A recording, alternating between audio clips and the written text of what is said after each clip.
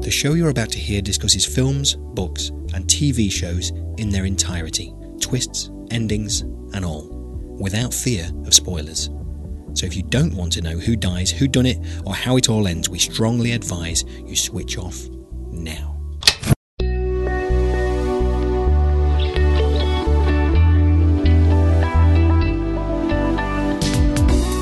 Hello, I'm Paul Tyler, and welcome to Spoiler, the show which reviews movies, books and TV shows in their entirety. This week we're looking at 2009 British sci-fi drama Moon. And just another final warning, we will be talking about the whole plot. We will ruin it for you. So if you've not already seen Moon, go away, watch it now, and then come back to us afterwards. Have they gone? Right, on with the show. I'm going to give you this introduction, even though it's not necessary. All it needs is a bar of music, one bar of music, and I'll prove that in a little while, but I'll go through the motions because otherwise our producer will just think I'm being lazy. Now, you could be forgiven for thinking that I'm using minimalism as a metaphor for the film Moon, but I really am far too lazy for that. For Duncan Jones's directorial debut, he created a future in which we mine resources from the moon to solve our energy consumption issue. The movie was created for and stars Sam Rockwell, whose character, Sam Bell, is coming towards the end of his 3-year solitary caretaker role on the dark side of the moon. 3 years is a long haul, you know, it's way too long. I'm talking to myself on a regular basis. Sam does have some company, in the form of Gertie. Voiced by Kevin Spacey, Gertie is a computer-stroke-house robot kind of affair with a not too dissimilar manner from 2001's HAL. I'm here to keep you safe, Sam. Are you hungry? Any film needs a bit of luck, and as Moon was filmed during the writer's strike, it benefited from some of the best effects artists in the business suddenly becoming available, which added to Jones's already capable skills from working in TV advertising. I think the biggest problem we had is that people were concerned, how are you actually going to do this for the money that you're asking? Doesn't this need to be a bigger budget? And because of our experience in commercials, we really were able to say, look, we really do know how to do this. You're going to have to take it on faith that we know how that we're going to do this for the money. Snubbed from the Oscars, but recognised widely elsewhere, Moon was a critical success. Its release, coinciding with Harry Potter and the Half-Blood Prince, may have something to do with its more moderate box office return. However, increasingly, it's NASA's approval audiences look to when films are set in space. Some kind of authenticity is required in science fiction these days. Moon mining and building a station using the moon's own resources are all in the grand plan, apparently. Who'd have thought? All the energy we ever needed, right above our heads. The power of the moon. The power of our future. So what can I play you that could possibly replace a scripted introduction for the film Moon? Pink Floyd? David Bowie? Too easy. Something from Sting, maybe, as his wife Trudy Styler produced the film? Nope.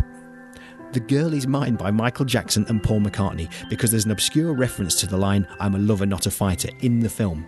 I'm genuinely tempted, but no. The doggone girl is mine.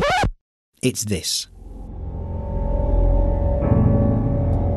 From 28 minutes and 8 seconds in, moments before the big reveal, it's note perfect for the suspense that Moon brings and the eerie atmosphere it creates. And to prove that point, here it is again, because you weren't paying enough attention the first time around.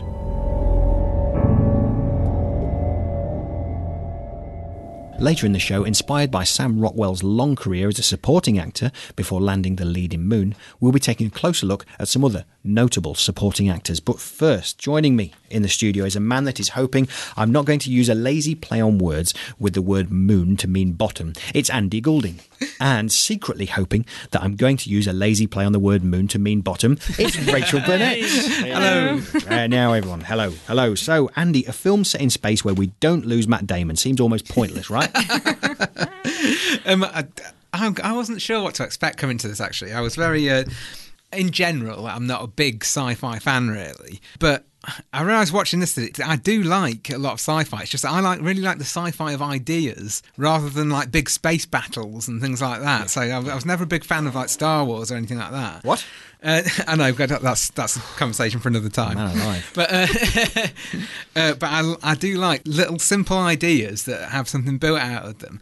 Not big like over complex ideas. I think too much sci-fi confuses complexity with coolness. I mean, when I watched Inception, I nearly put my foot through the TV screen. But watching again. Worse. Andy, I'm starting to think that the blue tones is the only thing you and I have in common. And next you'll tell me you're starting to go off them. They're all right. But yeah, watching this, I really enjoyed this film, and it's I think I really like sci-fi that's about character and is about situation, and this is very much that. It's mainly just one guy and a computer who eventually becomes two guys when we meet his clone later on. But for me, it didn't feel necessarily like a sci-fi film. I felt it belongs to a separate sort of category of films. That it's like the debut indie film, and there's these great little films like Richard Linklater's Slacker, Wes Anderson's Bottle Rocket, or the classic of this subgenre would probably be the Coen Brothers' Blood Simple. But they're just like small. It's almost like watching claymation, where you can see the animator's fingerprints on those early claymation animation films, and you can see the director working at it. But it just makes it all the more endearing, all the more it just invests it with this energy and passion that makes you enjoy it even more. And so that's what drew me into this film more than the story, more than the space setting or anything. And once it had me, I was with it all the way. Yeah, exactly. I mean, this kind of thing, in theory, could have been based anywhere. But Rachel, did you enjoy your time on the moon? I absolutely love it. I think this is possibly my suggestion. It was, yeah. Yeah, first time I saw it, and I've only seen it twice. When I first watched it, when it first came out, and then a couple of nights ago, and it just blows me away because I just love the performances, or the performance really. It's just one person, but it feels like so many more. And the voice of Gertie as well, Kevin Spacey, is just brilliant, and the soundtrack is sensational. And I'm into my soundtracks. Yeah. As soon as it started, that opening, the bit of piano, and then the spookiness, and then it's just it's juicy. It's really nice. And so yeah, I mean, it had me from the get-go, and I love physical effects, and it's all models, and it's just perfect. The makeup's wonderful. It's a little masterpiece. I love it. It is excellent. I was very pleased when we had our meeting about what we're going to watch, and I was very pleased that we were going to watch this. I don't know, this is the second time I've seen it. I don't know, in some ways I'm pleased I've seen it twice now, because I'd actually forgotten what happened. I didn't know how it ended. I knew that there are clones involved. And, this is the beauty. We're called spoiler. And so we can get around this. I mean, imagine when this was released, they must have been skirting around this quite a lot. Although actually some of the reviews that I'm sort of going back on doing a bit of research, people were pretty open about the fact that it is actually, though, it is a spoiler. It is when he goes down that shaft, and we hear that perfect bit of music as he steps down there, as you'll have heard in the introduction, and it just adds to the mystery of it. And then he sees himself. Now, very, very luckily, I remember the first time around, I didn't know anything about that. I didn't know anything about the film at all. Brilliant. It's always the way you should go to any film, and it was scary and frightening and wonderful. And then the story starts to unravel, and it's brilliance and its perfection is its exposition and its subtleness in that exposition, and that no one's then narrating the story or telling the story. You're working it all out for yourself. You're doing some work here, but actually you want to do the work. You don't feel, oh God, I've got to do some work here. It's quite a funny thing for us to be talking almost very much about the end of the film now, because it does play its cards, and some of its critics have said that it does play its cards too open too soon. I don't know. How do you feel about that, Rachel? What do you think? I don't know. I think it gets out of the way, because you don't want to be going, what's going on here? What is it? You kind of want that reveal. So then you can focus more on the character and the effect on the character, and how do you cope with knowing that you're dying, and what the brand new you that hasn't quite gone through 3 years of that. How are you then? And they're so different, but they're the same person, and so you can concentrate on that more. If it was all about the twist, if it all went a bit M. Night Shyamalan, then you'd be like, ooh, is there a big twist? Ooh. But that's out the way. It's like, right, I can concentrate on this now. I agree. I think it certainly needed to be there, but also found it refreshing that it was so. Oh, good, that's got that out of the way right now. Now we can carry on and enjoy the film. How about when the same actor is playing two roles and acting with itself in the same thing? Can you ever concentrate on that, Andy? Can you throw that away from your mind? I can't. I cannot. I simply cannot. And think, so who's that guy? He's talking to himself there, but he needs to be talking to someone on the screen. Have they split the screen somehow? But obviously he's touching that person. They can't do that.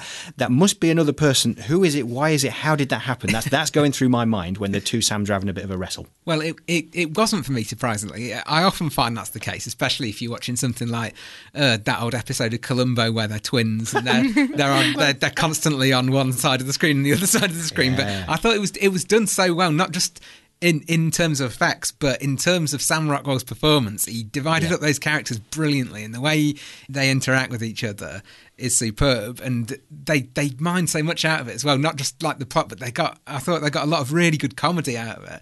I mean, this is a film where a lot of people have talked about its influences, and I think it wears them very much on its sleeve. Obvious ones like Silent Run in 2001, Solaris, things like that.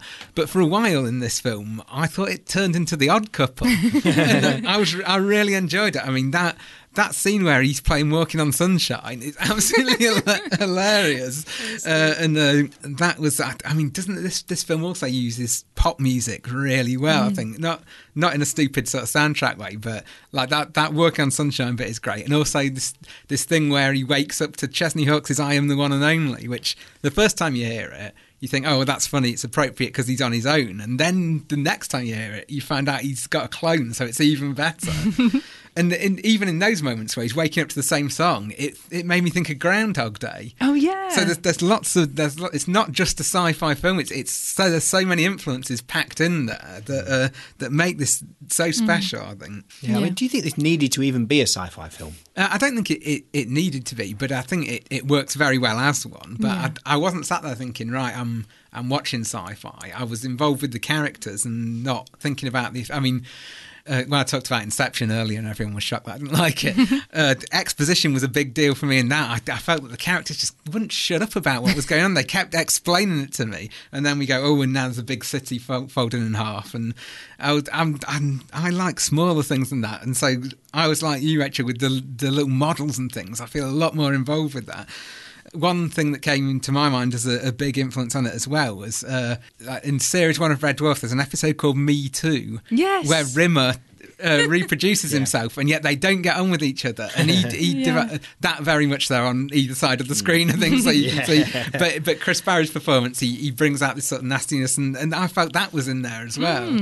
I thought of that. And also John Carpenter's Dark Star, which was in turn an influence on Red Dwarf itself. Those were the films that I went to as a big influence on it. But I mean, I've talked almost non-stop about the influences on it, and they were all there, but that for me was part of what made it unique as well. It was like a little playful game. It was like when we read Ready Player One and I was picking out references in that. I felt like I was doing the same thing in this, but I mean, this film is like a big jigsaw puzzle to start off with, I think, when you're watching it. And so as you're piecing together the plot, you're also piecing together the process of the production and how it was made, and that was a lot of fun. Then when I watched it the second time round and I was relieved of putting the puzzle together, then I started to hone in on all these little details as well. And so I think I got even more out of it the second time. And like you, Paul, I think I do really like it, and I probably will watch it again in future, but I don't think I'll ever enjoy it as much as I did that second time when I knew everything about it, but I still was sort of tuning into the little details that make it up. And those little details, and I think probably the biggest and most outstanding influence that jumps down everyone's throat is the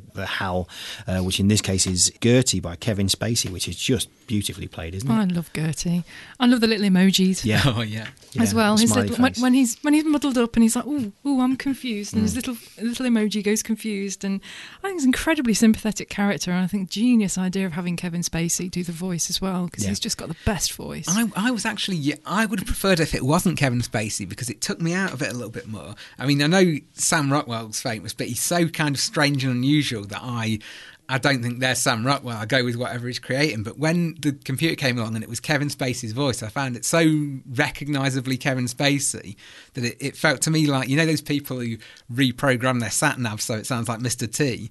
It felt like he'd done that with Gertie to make Kevin Spacey. I almost wanted something a bit more removed, so a voice that I didn't recognise to come out of Gertie. Particularly the first time I saw it, because there was that thing in the back of my head of, well, is Gertie helping him out, or is Gertie going to be malevolent and like Hal in 2001? And so I thought for Kevin Spacey to do the voice for me, I thought, oh, there's Kevin Spacey. It was a little bit... See, I think it enhanced it, because I think you hear Kevin Spacey and you go, oh...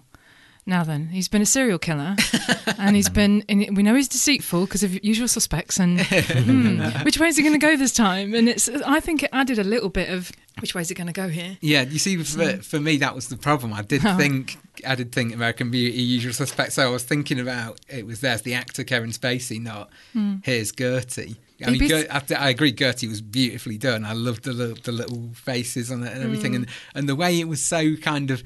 There were coffee stains and post-it notes stuck to it and everything. That was fantastic. A nice little touches there, but why a programmed machine that at one point was having a direct conversation with the people back on Earth? Matt Berry, let's pick up on Matt Berry. Matt Berry was in this, and Benedict Wong, who are both in IT Crowd.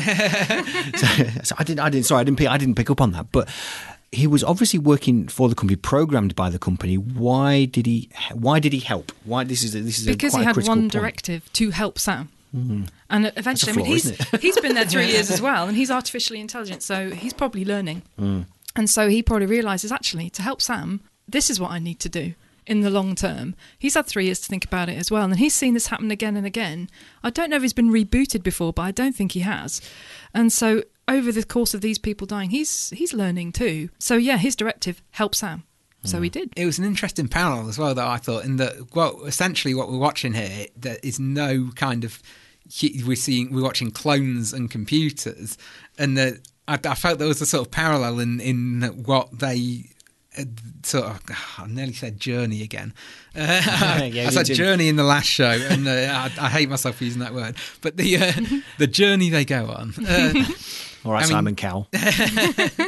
There's one bit that really I spotted it the second time I watched it. It's this probably one of my favourite scenes in it was when he has a sort of heart to heart with Gertie about the situation, and then he's obviously sad and he walks away, and then Gertie's little face changes to a crying one, and I think it's the only time we see the crying one in the film. Sam's gone. I mean, you'd think those little faces would be for his benefit to show sort of how he's feeling, but it's a little like Gertie has a little moment on his own where he actually, like, to all intents and purposes, weeps over the situation that he's in.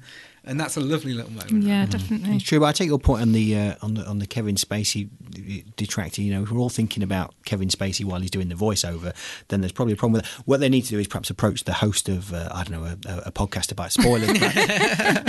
although Kevin Spacey did, I think he recorded the lines for this in like an afternoon, and I think we all know that my reading out of scripts take a bit longer.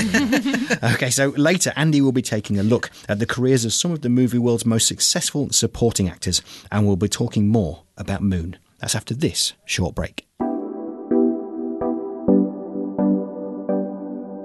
Hope you're enjoying the show so far. If you'd like to help us make more and help us keep supplied with coffee and cake, you can do so by visiting our webpage, spoilerpodcast.co.uk, clicking on the donate button and giving whatever you think we're worth. Alternatively, if you're planning on buying anything from Amazon, you can do that via the links on our website, and we get a few pennies each time. That's spoilerpodcast.co.uk. Or you can help us out for free and get yourself an audiobook of your choice into the bargain by signing up for a free 30-day trial with Audible via the link on our website. Audible have the world's largest selection of audiobooks, including 2001: A Space Odyssey by Arthur C. Clarke. You can cancel your membership at any time within the 30 days and you won't pay a penny, but you still get to keep your free audiobook. Just go to spoilerpodcast.co.uk and click on the Audible trial ad on the left-hand side. We get a few quid each time someone signs up via our link, which will help keep our producer Johnny supplied with his favourite celebrity fragrance, Minajesty by Nicki Minaj. Now, back to the show. Lay down, relax, and breathe deeply. Okay, well, thanks. While you were taking that short break, I was just admiring Rachel's wonderful handwriting. Well done, Rachel. That's fair. Thank you very much. Gorgeous, right. Okay, so the spoiler team are here, and we are discussing the film Moon, starring Sam Rockwell. And I think we can all agree on Sam Rockwell's performance there. I mean, it was just outstanding, wasn't it? Let's talk about the effects, because as we stated in the opening introduction, this was filmed during the writer's strike, which I think was bad for a lot of things, but turned out really well for this because there were some mean effects things. Now, Rachel, you had effects experience, wig making, albeit, but it was convincing, wasn't it? Yeah, it was really good. I love some physical effects, and yeah, there were moments. It's a model, but no, I really loved it, and it was really well done. That was the buggies, wasn't it, when you were looking at that? Yeah, the that's buggies. Definitely a model. Yeah. But no, I loved it, and it just lent it more heart, I think. And I mean, the quality of the production is just fantastic. And yeah, it makes sense now if the writers were on strike and they could pull in all this extra talent. I mean, it's a really low budget. I think it was something like $5 million springs to mind. Yeah, no, it was $5 million. I think it was $5 million as well, yeah. and which is nothing. I really like that kind of organic effects and not like loads of CG and stuff. I mean, I talked about Red Dwarf earlier and those great models they used to have on that, and that's what it rang a bell with me for that. And I used to totally buy into that when I'm watching it. I didn't think there's a model. I think they're really in those little spaceships and things. It looks a lot more expensive than it was, doesn't it? Definitely. I think it's, as a debut feature film, it's really impressive. And then the music as well is just, I mean, the music's so, say the word instrumental. But it's, Well done. Well, Thank you very much. it works. But it really is. It's so necessary to the whole feel of it. I think there's music most of the time, and it really enhances it, and it gives that sort of otherworldly kind of feel to it. It's just masterful. The plot and the atmosphere combined. I don't know about you two, but after watching it, certainly both times I've seen it, for days to come, I was thinking about it. It was on my mind. It was there, and it's how you think. Well, this is right. Yeah, this is how big corporations act, isn't it? They're evil, and and this is the kind of thing they would do. But then you think, well, if this technology becomes possible in the future, what are the ethics around this? And then it really sends you off into a complete one, doesn't it? I mean, you start thinking about the ethics of that. That's not going to happen, is it? No, it's really... Rachel, No, don't worry, I'm not going to send you off into space. No, it's really weird, because I was thinking the same thing of like, there's this clean energy resource, which is like, you know, the holy grail of everything right now, because that's why we're heading down the plug hole, is because of energy or lack thereof. And people making too many podcasts, I think. well, yeah, see, what waste of energy.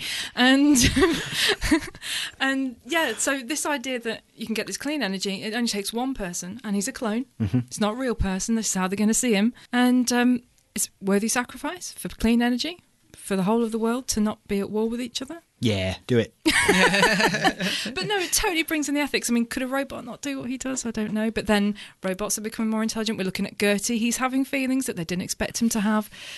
It's a minefield. So yeah. Mine. Oh, nice. Ba-boom. Yeah. I mean, I wasn't intended, but Instrumental minefield. Yeah, It's all you happening should go today. for that. honestly, yeah. Now this is tricky, isn't it? Because on previous programmes, it's always a bit more juicy, and I think we like the word juicy on this programme. When one of us disagrees or doesn't like it. A problem with this film, in a review capacity, is that it's too blinking good, isn't it? It really is. I have got, well, apart from the Kevin Spacey thing, I've got one negative note. Which is that Ooh. What? I think I'm not allowing it. I think it could have maybe lost another 10 minutes. I Really? know it's No. very short anyway, but What? I thought as we went into the last half hour, I think it overdid it a bit. It's overstretched it. I didn't think there was quite enough to fill that last half hour. No. No, I No. disagree. No. Listeners, please ignore the comments of the last man. He's obviously mad. It is. Well, it comes in at 97 minutes, which is the same length. Is the same length as the Groundhog Day as well, which you've already mentioned as well. Now there's a thing in this, isn't there? That this should be the perfect length for a movie, unless you're an imbecile like Andy, who thinks that this was overstretched. It wasn't overstretched at all. No. We focused too long on these sort of degeneration and. Honestly, I really like that. And no, I must be some kind of weirdo, but I really like the degeneration. Yeah, of him. I liked it. I just thought it was too teeth. We saw it reiterated quite a lot. Yeah, but it enabled the new clone to become nurturing of the old one, and he was going to sacrifice himself. He was going to send the ill one back to Earth, and I loved that whole maternal thing. And taking his little hat off. In terms of plot, I couldn't fault it, but I just thought snip a little bit, maybe not 10 minutes, but a little bit. You get more 10 out minutes of it. extra music. Come on. You see, a funny physical thing. Rachel, I've started leaning over to your side of the studio now, as if I have we're trying noticed to that. veer against Andy now. I just wanted leg room. Really. I think this is the lunar side of this. As we're all going mad. We're going to start. I think Andy's on the dark side of the moon. And he's back on my side.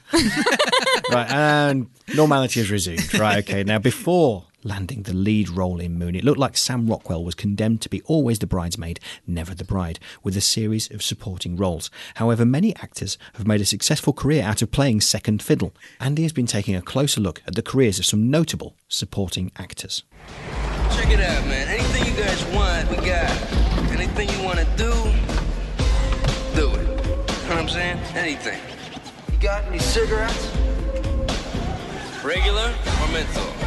Although Sam Rockwell has garnered much acclaim in the 2.5 decades since he portrayed the role of head thug in the original Teenage Mutant Ninja Turtles film, he has only sporadically been cast in leading roles.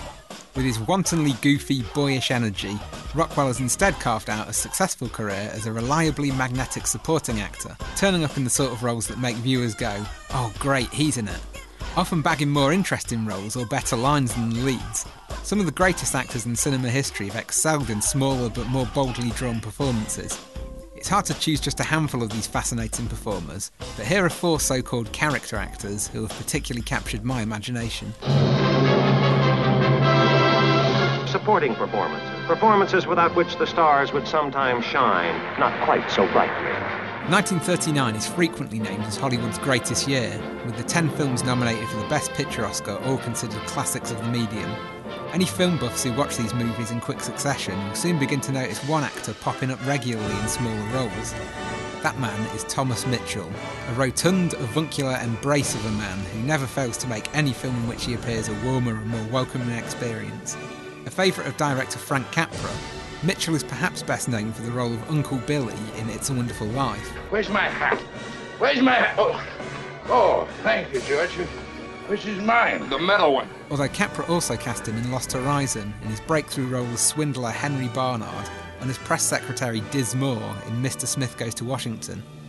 But it was Mitchell's work with director John Ford which gained him the most critical acclaim, as well as 2 Oscar nominations, the second of which he won for his 1939 performance in Stagecoach. First to Thomas Mitchell for his brilliant portrayal in Stagecoach. I didn't know I was quite that good. Stagecoach was the film that made a star of John Wayne, but we can forgive it that for also giving us Mitchell's powerhouse performance as verbose alcoholic Doc Boone. Are you Doc Boone? I certainly am. A role that allows him free rein to demonstrate his comedic prowess, as well as his knack for portraying the pathos inherent in a flawed but sympathetic man. As the Doc himself might put it, his eloquent articulations are a preposterously pleasing prospect for connoisseurs of the precisely delineated characterisation. Thank you, son. Professional compliments are always pleasing. Another actor who has notably traded on his girth and good nature is John Goodman, to my mind one of the most brilliant and underrated character actors in the business. Although Goodman has appeared in starring roles, these have tended to be in lightweight family films like King Ralph or The Flintstones, which, while demonstrating his lightness of touch and effortless charm, provided little chance to really exercise his acting chops. Goodman became a household name during his decade as Dan Connor in the sitcom Roseanne, and also turned in a hilarious performance as Louis the Bear in Talking Heads musical True Stories. But outside of these lovable family men and gentle galoot roles, he was proving himself as an actor of great depth and diversity. Central to unlocking this potential was Goodman's working relationship with the Coen brothers, with whom he has worked 6 times, each time in a very different capacity. Goodman's performances for the Coen brothers draw as much on his intimidating size as his folksy charm, perhaps most celebrated for his extraordinary depiction in The Big Lebowski of a gung-ho bowling fanatic with a Vietnam obsession and surprisingly fragile feelings. I got buddies who died face down in the muck so that you and I could enjoy this family restaurant. Goodman has also portrayed a violent cycloptic Bible salesman, an overbearing ex-con and an odious jazz musician. But undoubtedly his best performance, and one which should surely have seen him nominated for an Oscar, was in Barton Fink as the amiable Charlie Meadows, whose degeneration into the psychopathic decapitator Carl Madman Munt manages to draw on every facet of Goodman's extensive repertoire. Munt, show yourself! From his cuddly panda bear affability to his physically imposing capacity to overwhelm. Look upon me! It's a virtuoso piece of acting, from his first cheery greeting to that final terrifying charge down a flaming hallway. I will show you the life of the mind!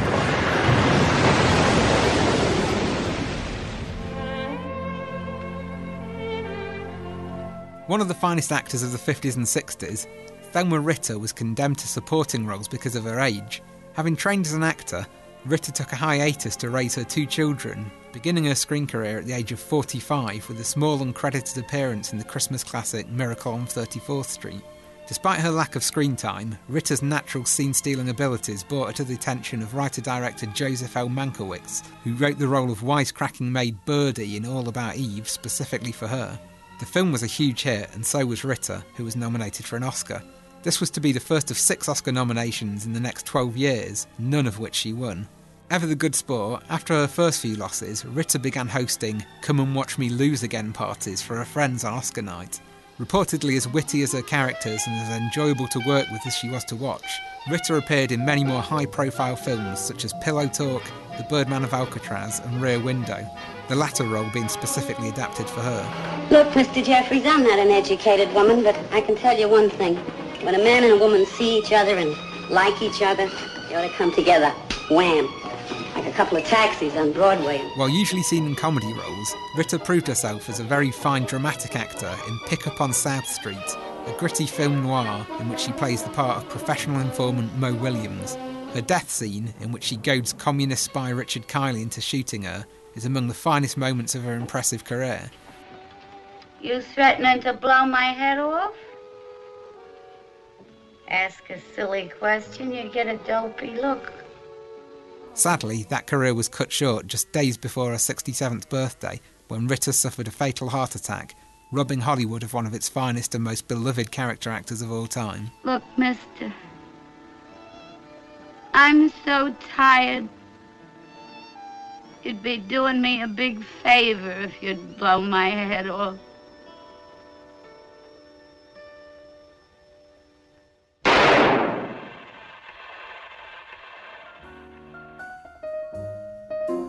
Finally, no list of great supporting actors would be complete without the greatest of them all, Claude Rains. You're crazy to know who I am, aren't you? All right, I'll show you. Born in Camberwell, Rains taught at RADA, where his students included John Gielgud and Laurence Olivier. Moving to Hollywood, Rains became one of the most popular character actors of his day, receiving 4 Oscar nominations but winning none. Occasionally getting a lead role, Rains' most famous central performances are in The Invisible Man and Phantom of the Opera, ironically both roles in which he remains largely obscured from view. Rains particularly excelled at playing well-spoken, complex villains, as he did in Capra's Mr. Smith Goes to Washington, a film that seemed to have the monopoly on great supporting performers. But perhaps his best role was as the corrupt police captain in Michael Curtiz's Casablanca, the character to whom Humphrey Bogart utters the immortal line, "Louis, I think this is the beginning of a beautiful friendship." Obviously not content with already having acted James Stewart off the screen in Mr. Smith Goes to Washington, Rains does the same to Bogart in this well-loved classic, and though it may be Bogey that most people remember in retrospect, Rains elicits the greater response when they're actually watching the film, as any great scene stealer should. Let's not forget that Ingrid Bergman was in Casablanca as well. Lucky for her she got on that plane. Nevertheless, Rains shared the screen with her again 4 years later in Hitchcock's Notorious, and thoroughly upstaged everyone else in the movie. You can run, Ingrid, but you can't hide. As time goes by. Superb. Thank you very much for that, Andy. Towards the end, let's steer this rocket ship towards the end.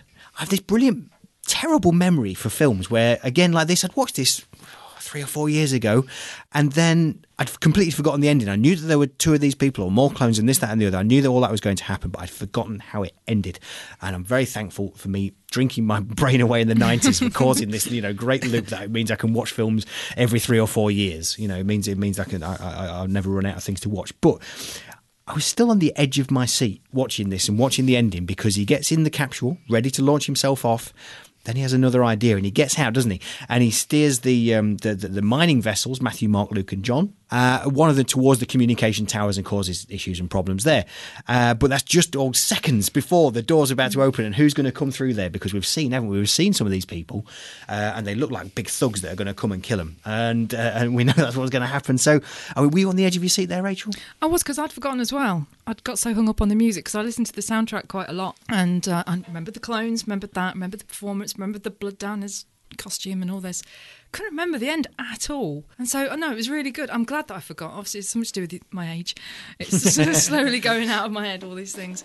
But no, I was on the edge of my seat, and I thought, oh God, he's got out. Why has he got out? I can't remember why he's got out. And get back in. And no, so it was really good. I like that it can still hold the tension. Yeah, good stuff. What about you, Andy? I mean, obviously you this bizarre opinion that the film was too long. but what did you think about the ending? Were you sat on the edge of your seat there? I was, yeah. Those things where someone at the last minute has to go and do something always. I mean, I officially, when I'm watching it, I go, oh no, I hate it when this happens. But obviously, I love it when that happens because it gets my heart pounding and everything. It's like, it makes me think of still, like, every time I watch Back to the Future, I think he's not going to get back at the end of it, and because I think, well, but what if this time he doesn't get down there and plug it in? And I did it both times I watched this film, and I watched them in separated only by about a week. And the second time, I still was like, no, don't get back in there, quick, because somehow, even though you know he is going to do it, there's something in the back of your head that thinks, well, maybe this time he won't get there. Yeah. So what happened next? He flies off, and in the background, it seems like the corporation are being sort of taken to task. But also, the very sort of last line in it is that someone's phoning into some kind of radio talk show and sort of saying, "No, he's an immigrant. No, he's a madman. Let's lock him up," and that kind of thing. And that's what would happen as well, wouldn't it? You know, if we found out now that was going on now, I don't know. Would I believe it? Would you believe that it was happening? No, I don't think people would believe it, and I certainly wouldn't believe it. If somebody came down, I'd be like, shut up. And surely he's got a limited lifespan as well. That's what kept playing on my mind. Oh, God, he's only got 3 years and he's going to start degenerating. And, maybe they'll have fixed it. Maybe they'll find out. I was really worried for him. I was really concerned for him. So what did you think? What do you think happened when he got back to Earth? Do you think he managed to... Well, obviously he would die after 3 years, I suppose, but... Well, I don't know. I had this little hope. I like a happy ending. So I think he would just be ignored. And I think eventually, the original Sam would take him under his wing and look after him, because he's clearly a caring person. I know he's got anger issues, necessarily, but he's also very caring because that's his nature. He wanted to nurture his clone.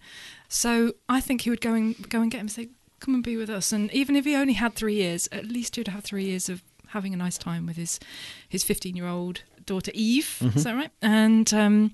and he'd be part of something. So that's my little hope that would happen. So I think we all know what we think about this film. We get into our rating scales. Now, this week, quite simply, my favourite order of planets, right? My favourite planets. You have a favourite order of planets? Of course. Okay. Right, and Earth certainly isn't one of them. Right, okay. So Venus, which I think is excellent, right? Mars, which I think is okay. I'm open-minded about it. And Uranus, come on, keep it clean. Uranus, which is bad, okay? It's bad. Okay, right. So, but you agree with me, Venus is excellent, isn't it? The things you can see Venus, you can see on a regular basis, true. You can look up and see Venus, and I find that comforting. Oh. Moon's too obvious. Right. Okay, so... this is almost just too easy. Right, we're all going to say Venus, right? Yeah. Yeah? Right. Okay. Well, thank you very much for listening, and we'll leave you now with the ecstatic words of our genial poet, Andy Goulding. For those who grew up with the race to first put a man into space, and who watched that long schlep to take one giant step, the moon is a riveting place. But for those who were born later on, a lot of that magic has gone. For a man such as I, that big empty sky has little to hang dreams upon. The attraction of space exploration diminished with each generation as we watched it keel over from overexposure in movies, TV and claymation. When a rocket flies past like a comet and we gaze up and wonder who's on it, the old and the bald in think Armstrong and Aldrin, and I think of Wallace and Gromit. Ground control to Major Tom. Ground control to Major Tom. Take your protein pills and put your helmet on. You've been listening to Spoiler, hosted by me, Paul Tyler, with Andy Goulding and Rachel Burnett. Our theme music was composed by Ron Butcher, and I played the keyboards on it, with additional music from the Moon original soundtrack. Papers want to know who shirts you wear.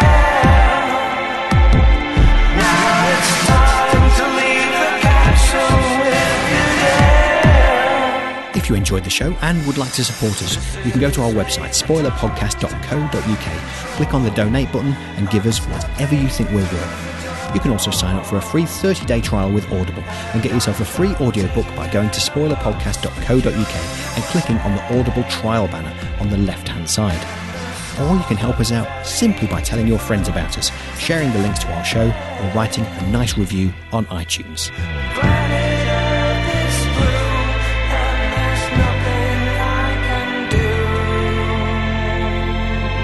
Next time on Spoiler, we're taking a look at Season 2 of Reece Shearsmith and Steve Pemberton's dark comedy anthology, Inside Number 9. And was he found guilty? After several hours, his tongue was made loose. Power of persuasion. It was cut from his head with tailor's scissors, to which he died. If you'd like to contact us, you can email hello@spoilerpodcast.co.uk, find us on Twitter or Facebook, or go to our website, spoilerpodcast.co.uk. Spoiler is produced by Johnny Hoare and is a Joe Schmo production. The show was recorded at the studios of Siren FM in the heart of the beautiful cathedral city of Lincoln. Time to go home, you know what I mean? That's it. Over and out. Rock and roll. God bless America.